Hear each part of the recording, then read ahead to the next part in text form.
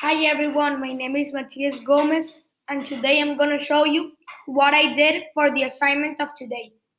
So, what we need to do today was to do a video describing what is going on in this picture. What is going on in the picture is a tornado chasing a speedy car. So, I need to describe it with one alliteration, one hyperbole, and one idiom. So, this is what I put. The tornado is chasing the classic car. The tornado is starting war. The car is going really fast. It's going 1 million miles per hour. While the family is waiting for immediate help, the darkness of the clouds are covering the car.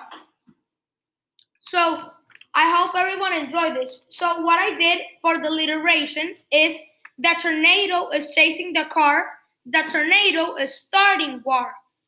The hyperbole is the car is going really fast. It's going 1 million miles per hour.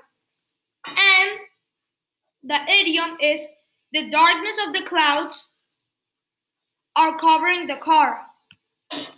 I hope you enjoyed everything. Bye.